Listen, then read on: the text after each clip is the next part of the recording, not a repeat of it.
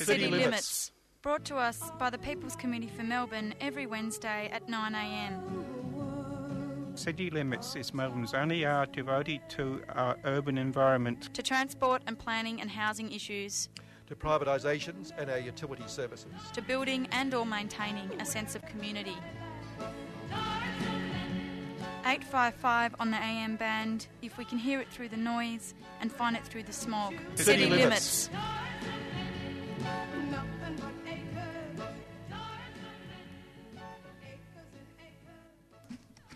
Andy gives us the 3-2-1, and that must be the one. We're now down to naught. We're down to minus something. Say something, Kevin. The show goes into minus. And as usual, we've only got another week to go after this, John. But John McPherson's in the studio. It means it's the first Wednesday of the month. It's Transport Day. And we are going to finish up next week, John. We're going to bring housing forward a week. April break's coming in to sum up the year there. Because the third Wednesday, we normally go to the third Wednesday, but the third Wednesday in this year is the 21st of December, right before Christmas. So we're going to have I think so. Give yourself a little more of a break. Yeah. Nothing like it. Well, you're staggering towards the end of the big year. Staggering. Wouldn't call it a big year, but staggering's always, this time of year, it's always staggering, John.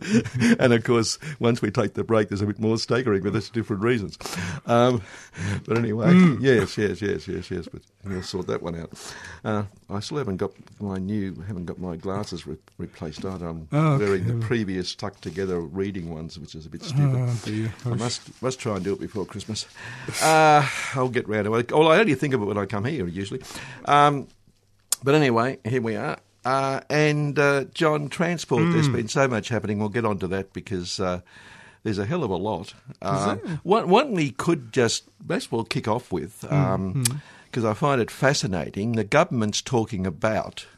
and I suppose it's on top of the overnight backflip completely on charging anything for polluters to pollute. Yeah. So we continue with the policy called, indirect action or direct inaction or something. I mean, we're supposed to get all excited by, Frydenberg. He was supposed to be the new broom, wasn't he? Yeah. He's looking pretty gormless and silly now. But he's Energy Minister and Environment, and I think he sees the energy bit as much more important. But they've backflipped, and it shows that the real power there lies with their extreme right wing anyway. Well, yeah, it's frightening.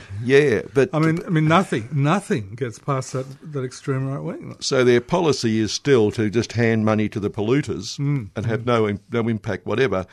But I raise that because while they're handing money to them, they're also talking about handing billions to Adani for a coal mine that shouldn't be there in the first place to build a railway line. Now, we cannot get money off the federal government for railway lines or any public transport, or very little in urban areas that need them, but they're prepared to put up billions to build a railway line just to serve one company, and a railway line that will take it to a port which will impact on the Barrier Reef. So the whole thing in every aspect is a total disaster. Yeah.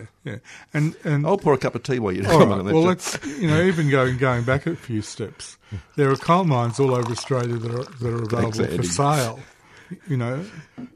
Because the current owners can't make money out of them. If Adani wants to import huge amounts of coal from Australia, it would be a whole lot cheaper for them to buy some of these coal mines that are already up and running and available for sale, rather than go in for this huge huge white elephant in the outback of Queensland. And I heard... So if Adani is at all rational, and by the way, I don't think they are. I think the whole thing is a boondoggle and it won't happen. Well, it's got financial problems, obviously, huge including needing federal money to build a railway line. Yeah, but not only that. That's only the start of it. Adani itself is not a well-capitalised company. It's in big strife in India and many of its other projects. And indeed, just on that, its environmental record in India is a disaster. Yeah, but that's not good. That obviously doesn't worry our government here. So I think the federal government and the Queensland state government are just whistling in the wind. They just want something to appear to be happening. The Queensland state government has got an election not too far in the future. That they wanted to appear to be happening to help the Palaszczuk government get back at the next election, and that's really all they want out of it. And you've got a couple of real anomalies because you've got the federal government now also attacking Queensland at the same time for saying Queensland's ambition for renewable energy is going to destroy everything and the usual thing that you can't afford it. At the same time as the same government is pushing this coal mine and pushing this railway line. And in South Australia, you've got a similar situation where they're being attacked over their renewable energy at the same time as the Premier is pushing nuclear energy at a great rate, or certainly nuclear dumping anyway. So you've got all sorts of anomalies going on.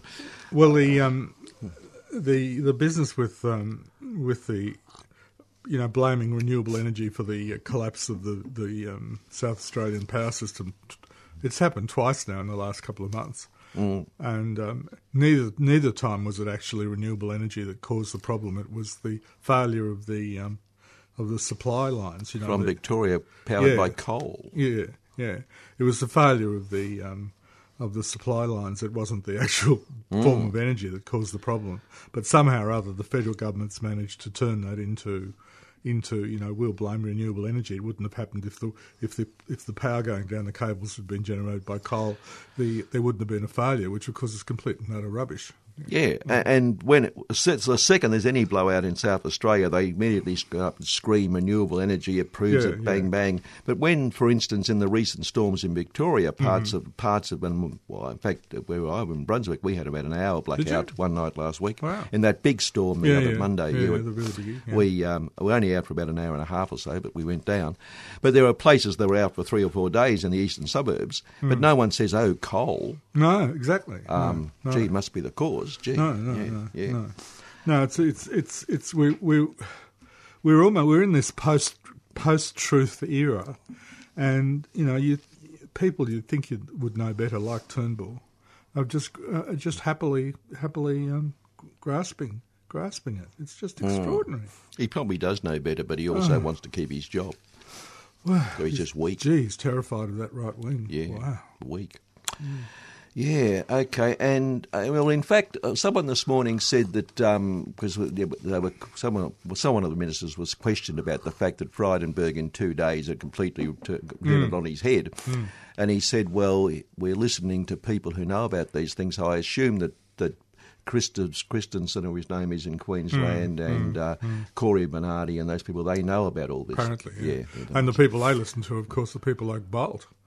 Yeah. Who really knows? He knows all about it. Yeah.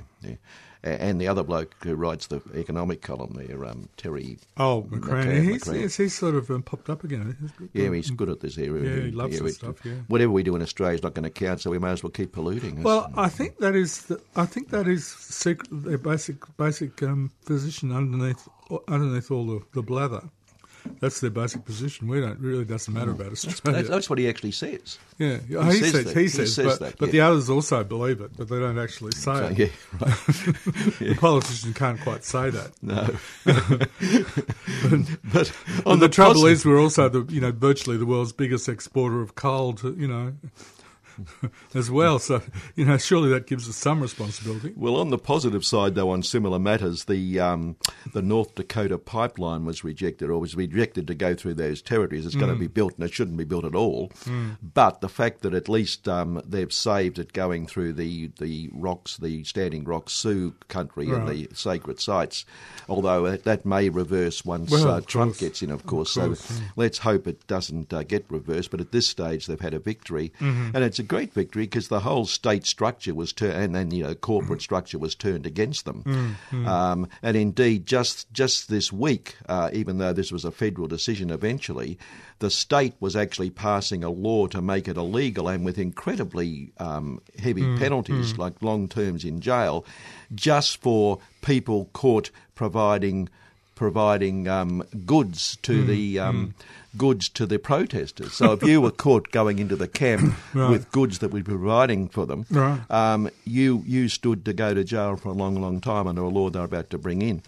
So the whole state thing, and of course the bloke who runs it and the company itself, Energy Transfer Partners, he says this purely political decision flies in the face of common sense and the rule of law. He means, of course, the rule of capitalist law, his law. Big business, yes.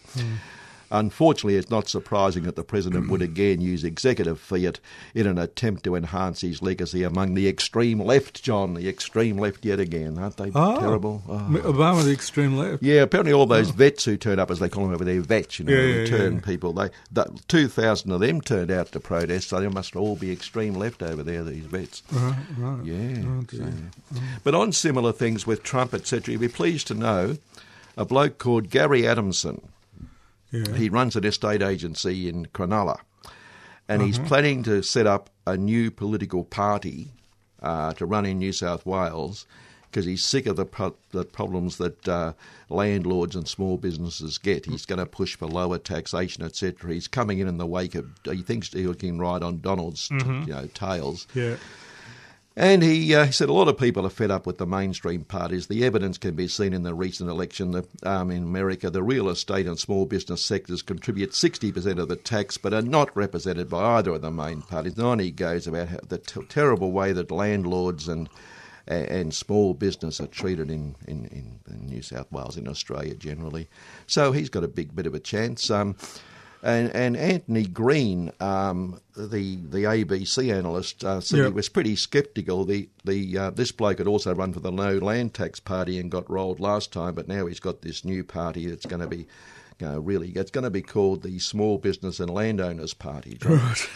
And but he says, because they're complaining about land tax, but Green says it's always the real estate industry forming political parties when it comes to land tax, but when you look at people paying land tax, they mostly come from the affluent areas. Gee, that's a surprise, isn't it? Well, the affluent don't like paying tax, we know that. No, well, they don't. On the whole, they don't pay tax. They got ways around it. It's hard. I think land tax is one of the most difficult to get around, apparently. Yeah. Poor dears. Yeah. Unless they can cheat. Interestingly enough, Castro was accused of stealing all this land off the big American companies that ran the banana and sugar industry and made fortunes. And left the people in absolute dire poverty. Yep. But he did compensate them. But what he did, and it was very clever. You aware what happened? No. Well, because these companies not only were making fortunes but also cheating on tax. He assessed the value of the company on the tax they claimed, which was bugger all. And he paid them what they said that was worth in tax. Yeah, right. That's just so cute. I love it. That's nice. So there you are. There was a photo in The Age last week. Of a ceremony outside Parliament with Indigenous people as an event around domestic violence, and all these other people out the front, Shorten, government ministers and Shorten.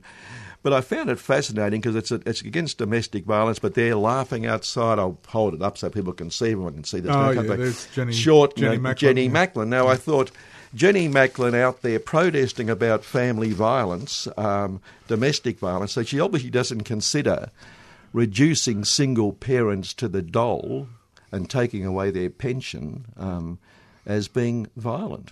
I see what you mean. Because she's the minister who forced single parents mostly single women, of course, but onto the dole with their kids. At an age when their kids were much younger, Yeah. That's interesting. So very interesting. So I just thought that was interesting. Yes. Ever since she did that, I want to keep pointing it out. Just remind people who she is. Another one this week, John, that you'll find fascinating, because a couple of weeks ago, Andy, you'll recall we had Trevor Grant in, who has unfortunately got an asbestos disease, and he sued Hardy, the company, but he also sued the Herald Sun and the Age, whom he worked for as a journalist, of course, for years. And he got enough money to get a particular treatment that's extended his life, but I mean, it is terminal, unfortunately, for poor Trevor. And we talked about the way that Hardy's, with this asbestos injuries compensation fund, most years they ask the government to contribute because they say they haven't got enough. Yes. Interesting story came out this week. Pointed out in their annual report, income taxes are not currently paid or payable in Europe, excluding Ireland, which they don't pay much anyway, or Australia due to tax losses.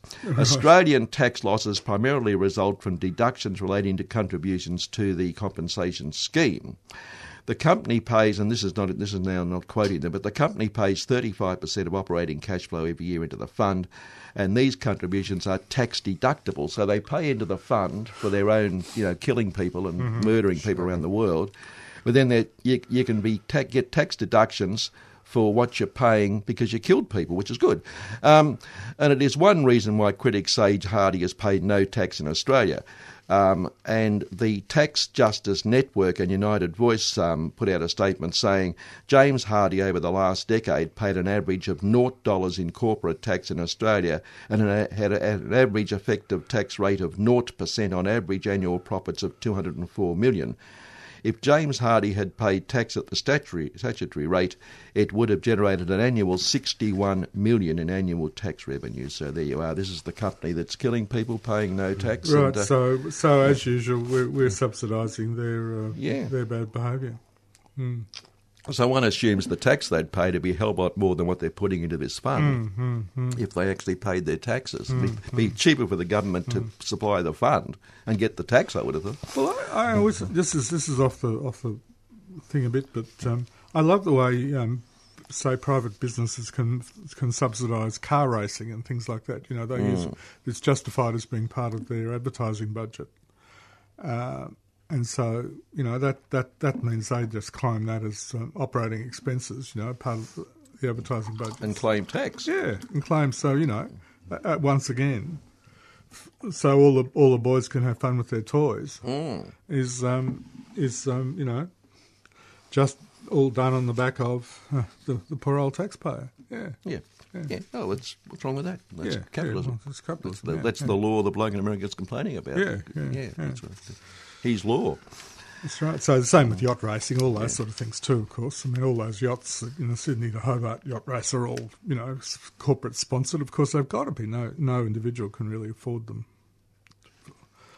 Well, not many individuals can afford to own them. Well, you've got the tennis centre, which is heavily subsidised, and we pay for most of the upgrades, and that's I keep complaining about that. That's on land that has a working class history. The Yarra Bank Speakers, the May Day marches went there, and we've given it to them to run, and most people can't afford to go there. No.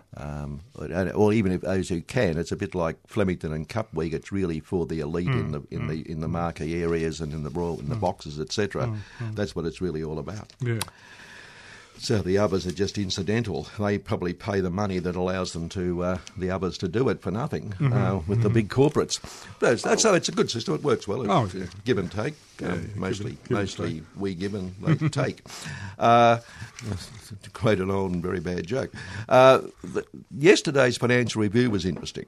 Right. John. It always is, Kevin. Yes, but this was interesting in terms of juxtapositioning because on page 3 they had a headline, Loophole adds to the $4.6 billion super rip-off, and it's that story that's been in the news where companies are not paying and even people making sacrifices, salary sacrifices, the bosses are pocketing it and not passing on, etc. So, there's lots of that involved as well. So $4.6 billion is probably only the tip of. And ditto, same page, missing corporate tax amounts to billions. Official estimates that will be for the first time detail the loss of billions to corporate tax evasion and non-payment of the superannuation guarantee have been delayed, etc. But the Tax Office is due to publish an analysis that shows that at least $3 billion is not being paid by multinationals. And the bloke from the tax, whatever it's called, mob, said this would only be the tip of the iceberg anyway.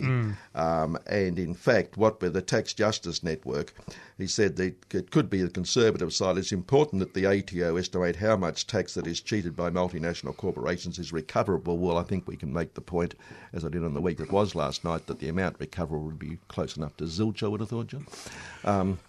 About naught.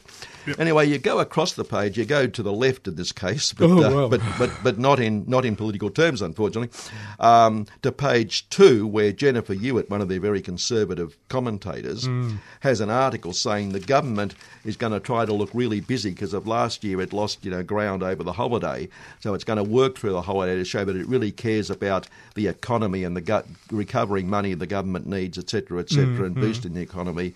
And it's got one big go now. I can assume you say, I know Andy's thinking to himself, obviously they're going to go for this loophole in super. They're going to go for the companies that are avoiding tax. Right, Andy, that's your thought, isn't it? That's your Sounds about right, doesn't it? Yeah. I bet you can't take a stab at what they're actually going at.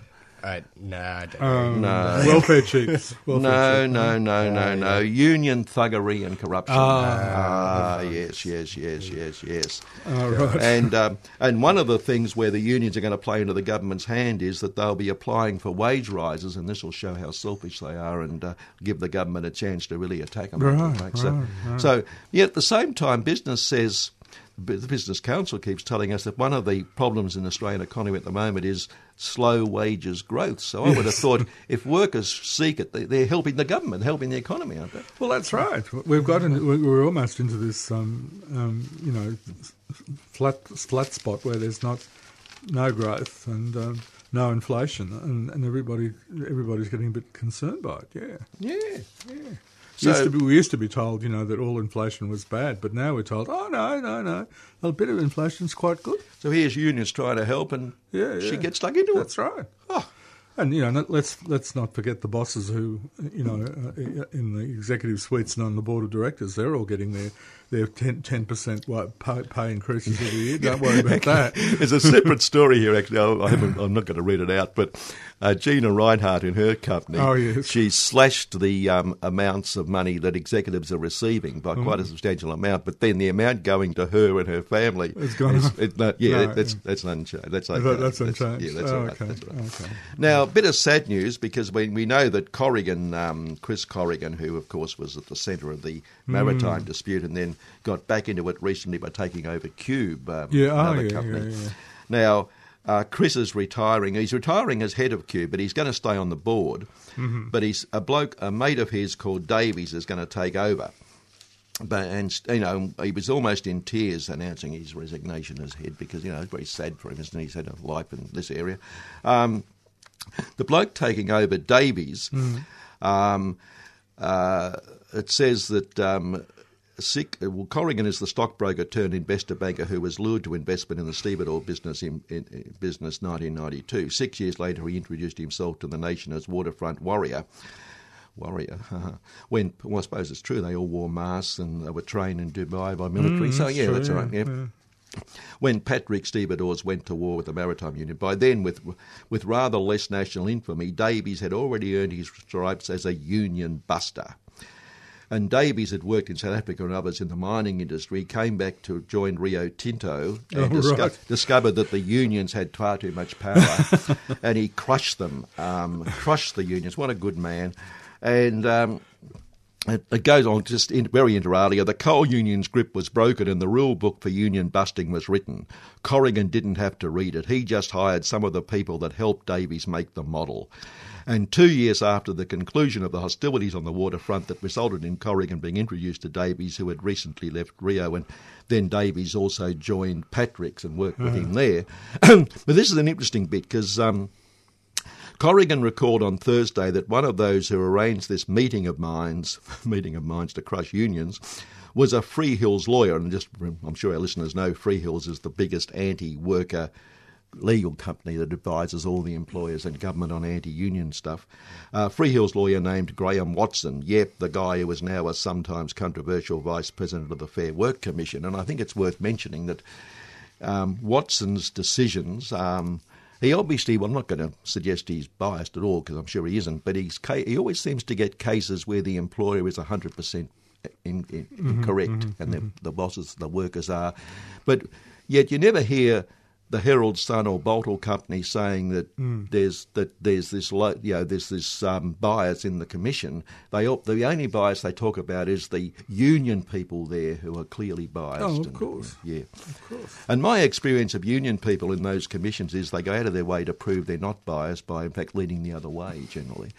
Whereas employer reps who go there just do what they do. Do what they do. Yeah. So anyway, that's Graham Watson. He gets mentioned. I think I've mentioned him a few times, some of his decisions, because most of the big decisions that have gone against workers have been his. It's funny, that the periods of when Australia's had the best economic growth have been periods when the unions have had quite a lot of power. It's funny that, isn't it? It's interesting, isn't it? Yeah. So the workers got a good proportion of the income, and therefore they had money to spend, and therefore they could stimulate the economy. In a way that the rich really can't, because there aren't enough rich to really stimulate. That's right.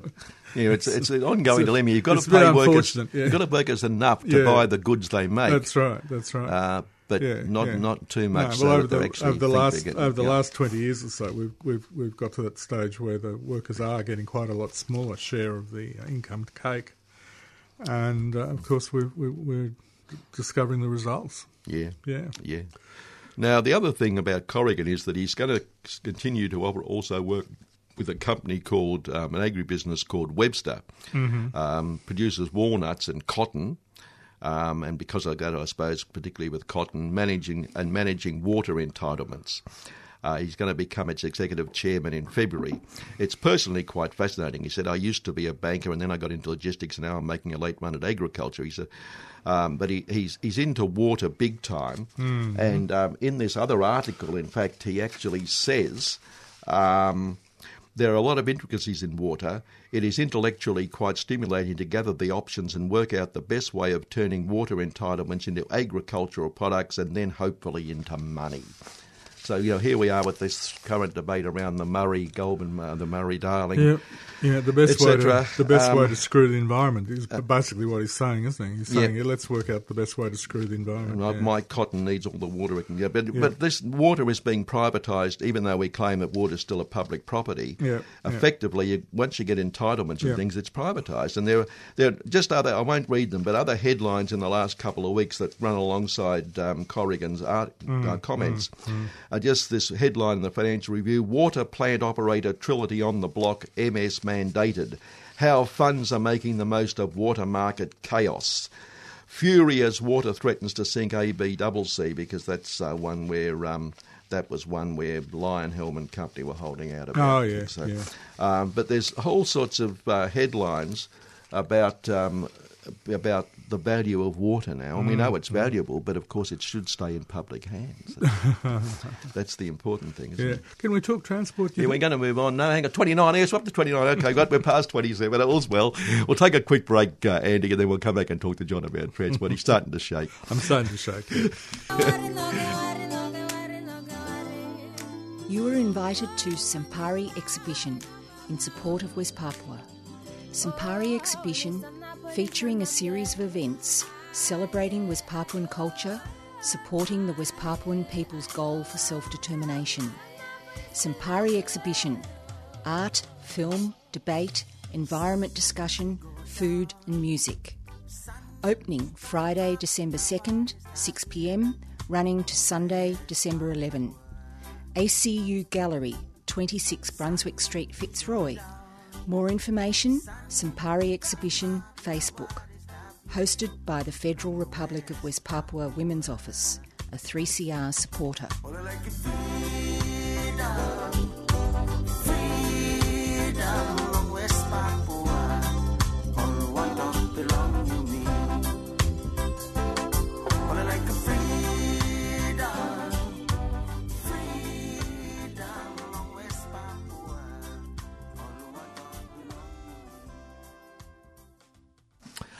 Okay, John, I picked up a piece last week talking to Mark, Reimagine Urban Life, and this is Mirvac, and I'll read it again. Mirvac is an integrated urban property group and a key contributor to Australia's major cities. Our purpose to reimagine urban life in capitals, John, helps to guide us not only in what we do and how we do it, but importantly why we do it. We're inspired to think about how we can redefine the landscape and create more sustainable, connected and vibrant urban environments for our customers, leaving a lasting legacy for generations to come. When you think about urban transport and integration, do you think of Mirvac automatically, John? No, it's such a peculiar name. It always seems to me like it might be a cleaning company or something like that. Yeah. Well, they try to clean up. Move that. Anyhow. That's that I'd mention that. Yeah, I know they've been around. They have been around for a long time, and Yeah. They're still talking about what to do with a new tram route to Fisherman's Bend. Any thoughts on that? They have this fascination with taking it down along the wharves in Docklands and then putting in some sort of a bridge over the river to get it into Fisherman's Bend right down there. But that will mean the bridge will have to be raised and lower. But, they're not. Yeah. Well, the other alternative is to use the existing Charles Grimes Bridge, which presumably would be a hell of a lot cheaper because the bridge is already there. But then the transport people say, but that could cause congestion at Lorimer Street or whatever. Therefore, it's better. So there's a move to go the other way, but obviously that's a much more expensive solution, I would have thought. Yeah. But it's somebody who finds it fascinating that they'd have to design a opening and closing bridge down along the river, which could cause all sorts of issues. Very nice, yeah. And of course, the usual problem is put light rail in, fine, but everybody will scream about losing any road capacity. The trams are given their proper right of way and that sort of thing, which of course they have to have, and the modern tramway has to have that sort of thing. Well, similarly in Toorak Road, in fact, that's been suggested because of the metro thing. Yeah. They're going to have to build a tram line along Toorak Road, and it's going to, in fact, connect with that 55 route that now goes from Domain to West Coburg through Royal Park. And that will then go up Toorak Road and be extended to the number 8 group, so number 8 route. This is an interesting move because they're talking about putting in stops, etc., which will really congest cars for that period. So it does seem they're going to give some priority there, at least in their early planning. Well, I think it'll be similar to what they've done in Victoria Street, I think. Where there'll only be one lane of traffic, really. And Ackland Street has happened as well, hasn't it, now? That's right. So that... And, of course, the RACB's screaming and yelling because there's going to be a lot of congestion. St Kilda Road, etc., also is going to be narrowed, and they're saying, but all these routes already are so slow. I think the average speed, they say, even now is 7k or something in peak with cars. But the RACB came up with another solution that was sort of a road solution rather than we need to spend, etc., no public transport again. I don't know. I mean, my views on the Melbourne Metro. I think it's a highly suspect project. And the chaos it's going to cause to build it is certainly turning out to be fairly monumental. Yeah. But the RACB, of course, when a road holds things up, they say, but it's worth it for the benefit we're going to get at the other end. With this one, they're saying... it's terrible. It shouldn't happen because it's public transport. Yeah. Even though the benefits of public transport are likely to be there for 100 years, which is hardly the case with roads. Yeah. Another interesting article was by an Age columnist or an Age journo who talked about the problem of being held up on trams when people don't know you don't have to touch off. A lot of people hold them up getting off. Now, I find this frustrating on Saturday morning coming home from the market because often, mostly the tram just misses the train, so I've got to wait 20 minutes at Royal Park Station, which is one stop from the zoo. But all the tourists getting off at the zoo all queue up to touch off, and I wish the driver would say you don't have to touch off because it holds it up for ages, and I can sense the train about to come and I'm going to miss it. Yes, well, in most systems in the world, if you touch on, you touch off. That's the way it works. In good old Japan, I'll just mention again that you go through barriers there, you put your ticket in at the start of the barrier and it comes out the other end so fast that the barrier doesn't have time to shut unless there's something wrong with your ticket. So they managed to do it in a way that doesn't cause hold-ups, at least on the trains. I don't know quite what they do on light rail, but I'm sure they've got a bit more rational system than we've managed. Yeah, so... I mean, there's just been a whole lot of announcements about, the fares are going up in a generalised way, but there are going to be some adjustments. I think you're going to be able to be 1 year older as a child before you have to pay a fare. Yes, like it's that. Very exciting. We'll come but to that. But all these sort of little changes, but they're all these little shuffles one way and the other. But why? I mean, isn't the idea to find a sensible You're not spot and your why didn't seek a serious answer, did it? Not really, no. But Unless they just love these. Andy will have one. They just love these little shuffles, little changes here, and a little change there. It's sort of there's no coherence to anything much, really. No, I'll mention the other story I mentioned to you on the Okay. phone last Yeah, night, John, sure, yeah. shortly, but you reminded me of it. I wasn't going to, Yeah. but anyway. But this bloke concludes his article, we still have a transport ticket system that works like no other in the world, and to Yeah. police it, we have goons who wrestle confused Mikey users to the ground in chokeholds. Yep. Why doesn't PTV, which is the authority, employ roving conductors to encourage people to use their Mikey properly and sell them a ticket when they haven't got one? Why don't we have a ticketing system that is fast, efficient and easy to understand? Why PTV? Why, he concludes. Yep. Speaking of, by the way, I must remember, in case I forget later, this is a personal message. Because Rick's the only way you can contact Rick is over this program, pretty much. Rick, I'm sure you'll know what I mean. It's the Hurstbridge line 1119. 1119 to Hurstbridge is the go.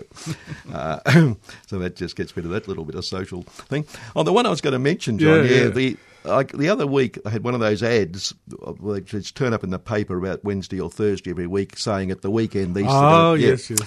And the same ad had one, but I just noted because there's all sorts of lines involved, but my particular line, the Upfield line, it said between certain hours at the weekend the Upfield line will not go through the loop. The trains will not go through the loop. The trains will not go through the loop. Now, in the same ad, another section said at the times when the train will not go through the route, it said buses will replace trains on the Upfield line for these hours. So in the same ad, they couldn't even get their ad together without. I would have thought one bloke at the desk would talk to the other bloke at the desk and say, "Hang on, that's contradictory." But no. So there you are. Yeah, so they were giving you the information, but you had to read two different parts of the ad and then you had to be able to work out which was which. Deconstruct it. Yeah, I think I'd run because PTV sure couldn't deconstruct their ad for you. I think I'd run with the bus bit just in case, because I think it's more likely. Well, but anyway, I think you're right. Yeah. Speaking of which, again, and of course the bus can't go through the loop anyhow. So there you go. No, it can't. No, it probably can, but a bit rough. Yeah.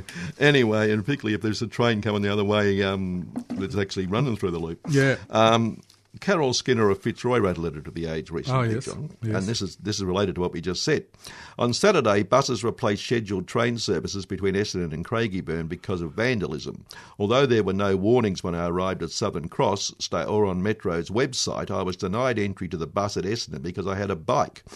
I was told that this was due to safety considerations. I was left stranded in an unfamiliar area with no idea how to get to my destination. As I had not expected to have to ride far, I was not wearing bright clothing or a visibility vest. However, my navigation problems meant my only option was to mix it with the traffic on main roads. If you use a bike and also plan to catch a scheduled train, you have no idea when you leave home whether you will return safely. It's a lottery, not a train service. Metro do not call them replacement bus services because they are not. Interesting point. No, well, yeah. Once again, yes. I mean, you would think that basic announcements will be made at stations like Southern Cross about what's happening further down the line. Yeah. I mean, you just think, what on earth have we got? This is puerile that they can't do things like that. Particularly as you keep saying, there are wonderful systems around the world that never seem to have these problems. They have all these things. They have all these things covered. Yeah. And if they are going to have replacement buses or whatever you like to call them, they would announce them, and they would announce them all thoroughly, all the time. And it just would not be this hit and miss sort of thing where if the driver or the people in the control room feel like it, they might make an announcement. That's just not. Well, it's interesting. Again, the other Saturday morning, I was waiting on Royal Park Station. You seem to do a lot of that. Well, coming home from the market, yeah. And they made the usual announcement that every now and again they go and say, "Welcome customers, and today we want to announce that metro trains are running on the Upfield line, are running perfectly, everything's going well, etc., etc." And about a second later, they put an announcement saying, whatever train I was waiting to catch has been delayed; it won't be here for another, whatever. Again, they had to interrupt, telling you how good it was running to tell you the train was delayed. Yeah. Pretty good. Well, I've got a little local experience on my station, Victoria Park. Nearly all the loudspeakers have failed on Victoria Park Station, both platforms. You can probably in sympathy with the footy team over the road that used to play there. You can sort of hear announcements sort of vaguely in the far distance, and now there'd be the PSAs would be on that station every night, wouldn't there? Yeah. Oh well, no, they're not. I don't see them as much as I used to actually, but I presume they must come around. Yeah, they're round. But they're on. Well, we're told that every station has two of them are there from 6 o'clock. That's so. Although maybe I just haven't noticed them, but they're. I used to see them all the time. I haven't seen them. Yeah, anyway. Because they hide in the cubby house. I don't know. Maybe they lock themselves up. Yeah, but so, I just wonder, well, perhaps they could report to whoever you report to that the public address system has just about failed. But I'm not even sure where I'd report something like that. I mean, with any confidence anything had ever been done about it, there's no possibility. No. I mean, what... Who knows? Who knows? Yeah. It's the same thing. But this is one interesting comment I thought, because you went back to that price rise coming in for next year again. Yeah. Extra $80 for an annual adult Mikey pass. Yeah. But it's going up for full fare customers. It's going up to $4.10 for a 2-hour one. Mm-hmm. And as Daniel Bowen from the Public Transport Users Association points out, if you just want to take a very short trip somewhere for a bit of shopping or something, and you're going to pay $4.10, you're more likely to jump in your car and do it. So it's a real disincentive. And I would have thought that $8.20 for a daily ticket is becoming pretty expensive, particularly if you're a family with kids going out somewhere. And if you're a worker even, using it every day, that adds up. Yeah. Well, there are weird... you see, the free zone in the centre of the city causes interesting changes too. That means that there are a lot of people who think, I can drive my car to the edge of the city, park fairly cheaply, and I can then get a free tram into the heart of the city for work. And apparently the congestion on the trams in the CBD did go up spectacularly once the free zone was brought in. Yeah. But you see, the free zone is of no benefit to people who already use public transport, because they're still paying for, really, in a sense, they're still paying for it in their daily ticket. The only people really benefiting from the free zone are people who don't use public transport on a regular basis. Yeah. So is that at all rational? No, it isn't. The fact that we've now only got the two zones beyond the free zone, we've got Zone 1 and Zone 2, means that the fares are very, very chunky, but there's a big drop if you can manage to get yourself from Zone 2 into Zone 1 and get on the tram or train in Zone 1.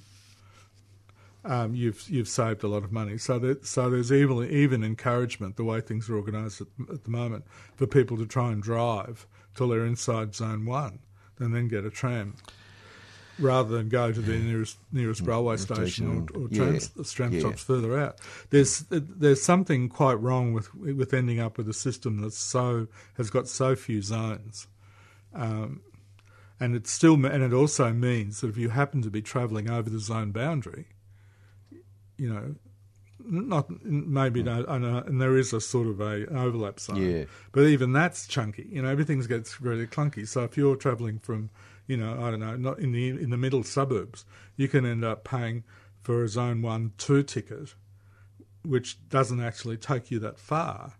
Whereas you could go much farther in Zone 2. I thought they sort of dropped the zoning thing to someone. Well, they've only got two zones now. Yeah. Oh, that's what they did. Yeah. So it's got it sort of looks good, but it means that everything gets clunkier and clunkier, and some people are really penalised. I think that they probably still need zones because it's too complicated to have fares to every station, but that they really do need quite a few more zones. Just a standard fare. And well, you see, do you want a standard fare so that you can travel 40 kilometres for the same price that you paid to travel 5 kilometres? I mean, that's not really fair either. Yeah. I mean, even if you are in the inner suburbs and we're told how much public transport we've got, and therefore we should pay more because we're public transport rich, you can only justify that to a certain degree. Because if you lowered the fares and everyone paid a much lower fare, you'd probably get a lot more people on it and you'd probably make more money, actually. Yeah, but they're already pretty congested, at least at peak hours. Yeah, they've got to improve. They've got to provide a better service, obviously.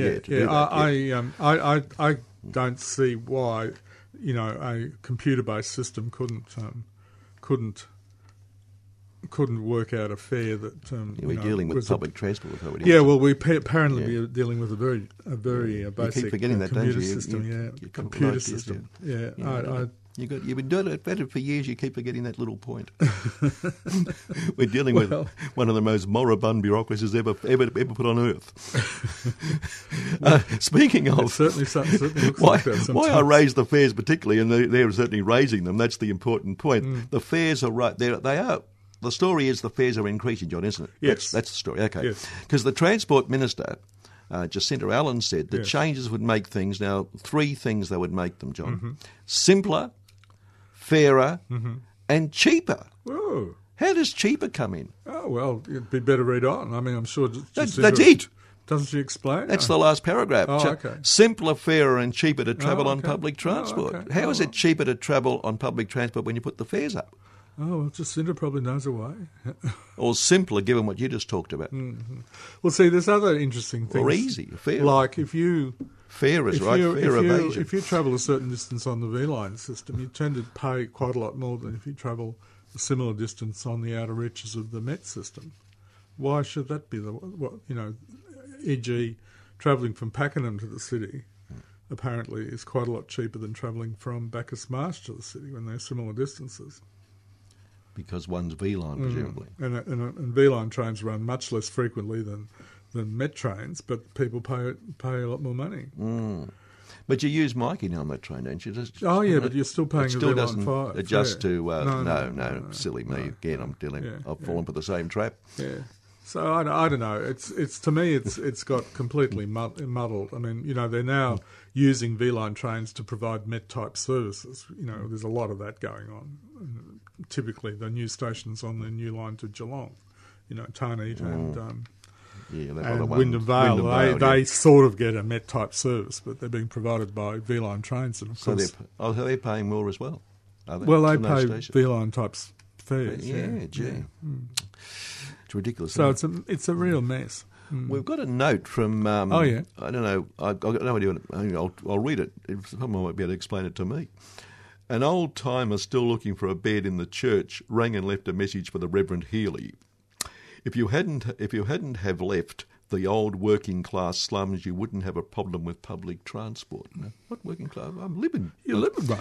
Anyway, P.S. Our grandparents were the original yuppies who moved to the suburbs for a breath of fresh air. Anyway, that's his message, so I read it out. Well, that's true. I mean, Melbourne was one of the first cities in the world to get suburbs, and that was only possible when the horse trams started running and the cable trams and things came in.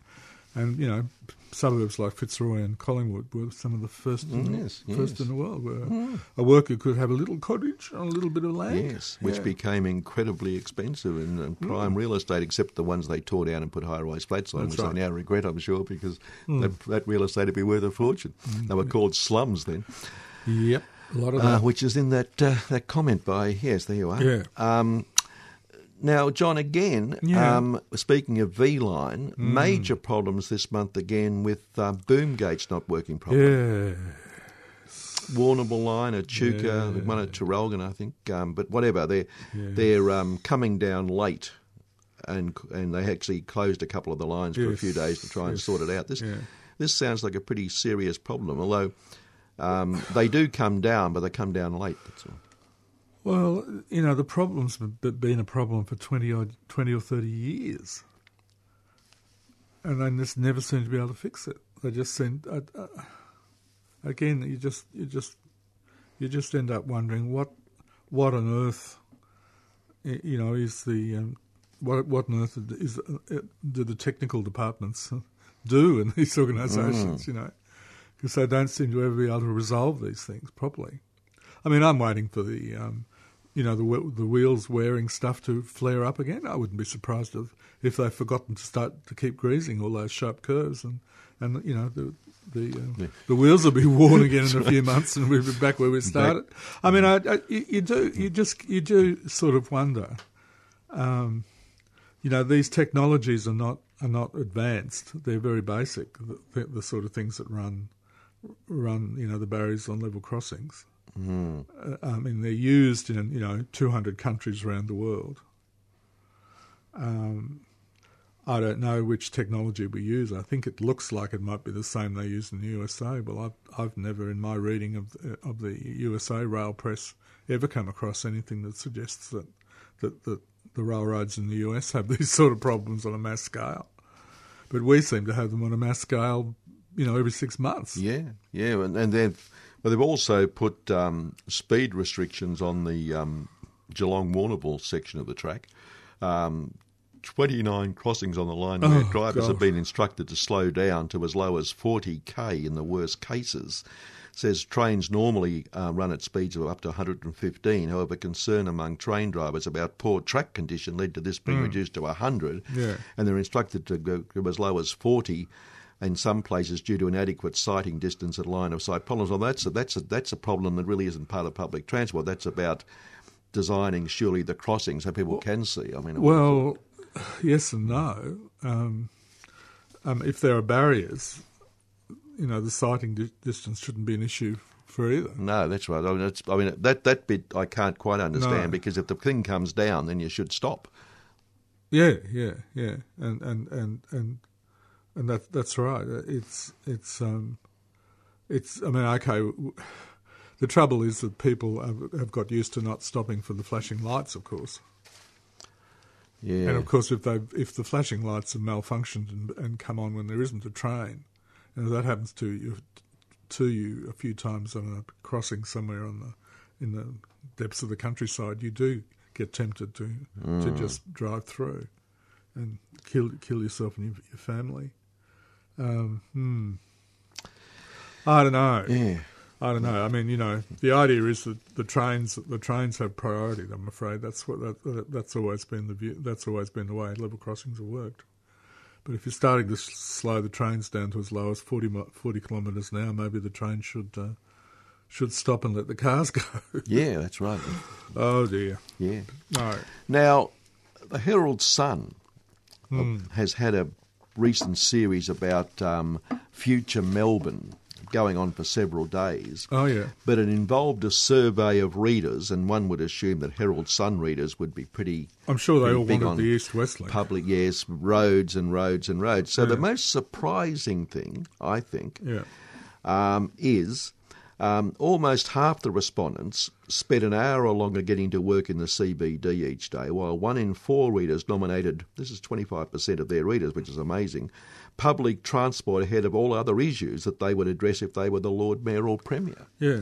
25% of Herald Sun readers reckon public transport is the most important. When people are asked what's the most important thing to fix in Melbourne, they almost always, public transport comes out ahead of everything else. Yeah. And gee, don't we do a good job of fixing it? Oh, terrific. Really wonderful. Yeah, that's why we've been talking about this for yet another year, John. And this time next year we'll be saying the same thing. It is bewildering because it seems that the best they can do is to sort of bring it up to stagger along, to the edge of stagger along for another year till we find another major problem. I mean, the other day, for instance, the overhead tram wires at the intersection of Flinders and Swanston Street snapped. I mean, on the most busiest section of the whole thing, presumably which is maintained within an inch of its life Well, no, it can't be maintained within an inch of its life, or they would find those sort of that's things. right. It's maintained within about 2 miles of its life or something. Yeah. Brian Negus, by the way, says we need to have more funding for toll roads, etc. Right. Yes, he's the RACV. Oh well, I mean, of course, I'm in my mate from the RACV, Brian. I'm in favour of road pricing. Yeah. Yeah. Well, so is Brian. He's, got to find money for roads somewhere. He said. Yeah. Speaking of which, the other thing you can use road pricing for is, of course, managing the amount of traffic on the roads in peak hours, so that you don't put more traffic on the roads than it can handle. No, Brian doesn't go for that one. He wouldn't like that one No, much. No, it's silly. The $1.5 million for CityLink, finally the government's given us money, Yep. A whole lot of projects, a whole list of them here. Yeah. $1.5 billion. Now, This Murray, is from the feds, isn't Murray, it? yes, This was the money that was supposed to Murray go to Basin Freight Rail Project, Oh, yes. major upgrade of freight rail in the Murray region. Yep. That's the only one. Everything else in that whole page of works Yeah. are major road works. Monash Freeway upgrade, Stage 1, Stage 2, M80 Ring Road upgrade, urban congestion package, and there's all a lot of them there. Yeah. Rural and regional roads package. Incredible number of roads. Yet again, all this money going to roads and public transport, an upgrade of a freight rail in the Murray Basin region. Yeah. That's it. Yep. Well, that was the money that was supposed to go to East West Link, wasn't it? Yeah. Which the federal government's been using a bit of blackmail about for a couple of years. Yeah. Just thought I'd mention. I was fascinated. The last week was it basically the Westgate Bridge closed. The Westgate Bridge, whatever it's called. Yeah, I think it was the Westgate. Yeah. Because of the very bad crash. There were people blathering that somehow the East-West Link would have helped move that traffic. Yeah, the truck wouldn't have been there to have the accident a little bit on the East-West Link. Oh, even though the East-West Link is about 10 kilometres away from that's there. Right. Yeah. So we've been saying right through there's so much logic in our transport system, John. Yeah. Well, I was just totally bemused. I mean, in fact, the government's alternative, the thing they want to do in the West, the Western Distributor thing, that would have actually been of some use. But our time's But up. of course, it probably would have been also congested at the same time because it was peak hour. Right, exactly. Our time's up. And look, Yes. thanks for another year of all this. Another year next year, John, of all so this. it's fun. As I said Yes, earlier, we'll probably yes. be saying the same things this time next year. Yep. Let's hope we're not, though. Let's hope something Magical. we can only hope. I Yeah. think it'll be magical. Say goodbye. Thank Andy for doing a great job. Hey, thank you, Andy, for Always a looking pleasure. after us. No worries. Thank you very much for coming in. Being so pleasant and good. Kevin, have a good Christmas. Thanks, John. You too. Yep. Christmas greetings or season's greetings to everybody. Yeah. Yeah. We'll go and buy a couple of bottles of the 3CR Red. Oh, yeah, let's do that. Yeah. Awesome. Strawberries, cherries, and an angel's kiss in spring.